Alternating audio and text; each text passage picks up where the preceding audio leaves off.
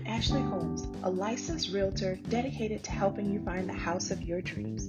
Whether it's your first home or your forever home, whether you're buying or selling or both, if you're looking for an agent who truly cares, I can help you achieve your goals, and you can trust that I will be with you beyond the sale. If you have questions about the real estate market, your home's value, investment opportunities, or first-time homeowner programs, I'm here to help. I'm based in Louisiana, but have a nationwide network of realtors to help you with your real estate needs wherever you are. Visit soldbyash.com, and I'd love to chat with you about your real estate goals.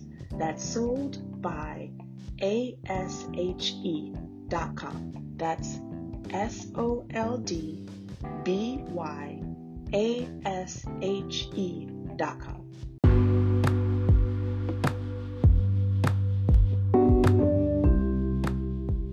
Welcome to another episode of Sunshine from Heaven.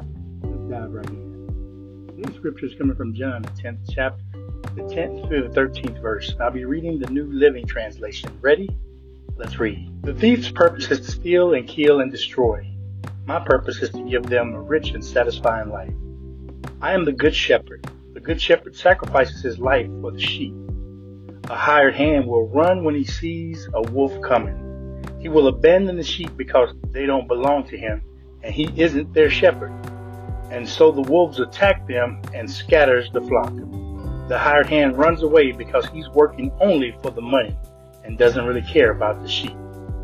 I've read to you John 10th chapter, the 10th through the 13th verse. May God add a blessing to the readers, hearers, and doers of his word. I encourage you to read this word for yourself. It's very clearly here in the text that of what the author here is saying is that you're not going to work or care as much about a thing that's not yours as you do your own thing. The men that are working with the sheep, they're there for a wage. Whatever happens to the sheep, they're going to do their best to make sure they're fine, but at the end of the day, they just want to clock in and they want to clock out. It doesn't show how deeply they care for those sheep because they don't. But our shepherd, has proven time and time again his willingness to love us past our faults, and that he is ready and has died for us, and not just a regular death. He took on a brutal death beyond anything anybody could even imagine. The scripture says that it's hard for a person to lay down their life for a good person. Think about all the wicked things you've done, and Jesus still, with you in mind, laid down his life for you. That's a man worth loving. You know me, I love stats, and there's about 331 million people in the U.S. currently. And only about 31% of those people attend church weekly. Give or take, roughly, that's about 100 million people. Now, that doesn't mean those 100 million people are Christians. That just means they attend church. You know, people go to church for lots of different reasons. Some go because that's their job.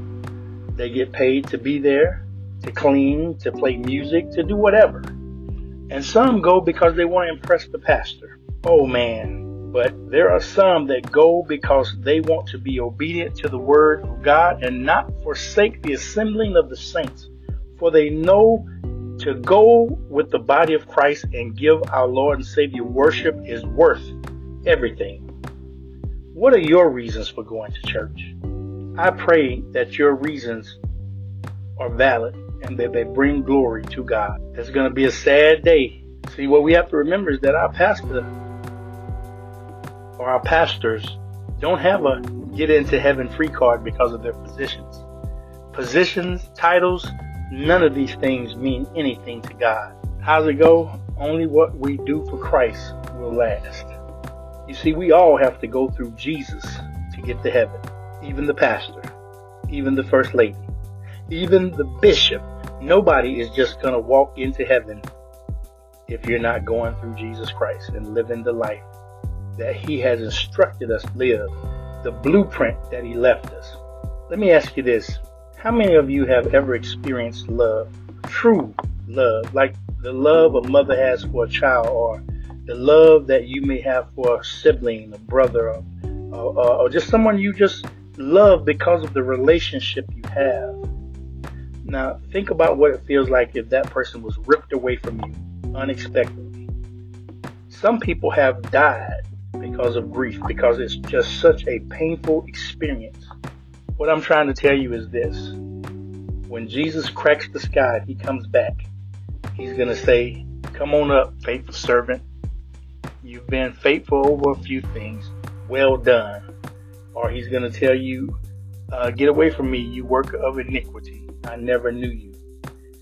The latter, if it's said to you, you're going to experience a hurt that there is no recovery from. It will last eternally. So I pray that you choose his son, Jesus Christ, right now today, because it is so important to know God for yourself and to love him, not just because he loves you, but because he is God and he is worthy of our love. Don't get fooled and don't get mixed up, because the Bible tells us very clearly around Matthew 24 and 24 that some of the church's most elect will be deceived. But the Spirit of God, which you receive when you accepted Jesus Christ as your Lord and Savior, will not let you be misled, will not let you be fooled. So I ask you again, who are you following? Are you following God? Or are you following a man? Or are you following your feelings? I pray that you are following God, because a good man's steps are ordered by the Lord. I pray that when that sky cracks, your name be in the Lamb's book of life. There's no better decision than to choose Jesus Christ, and there's no better time than right now. Just because you're in don't mean you're on, and just because you own don't mean you in. May God bless you and keep you this day, and remember, share a little sunshine.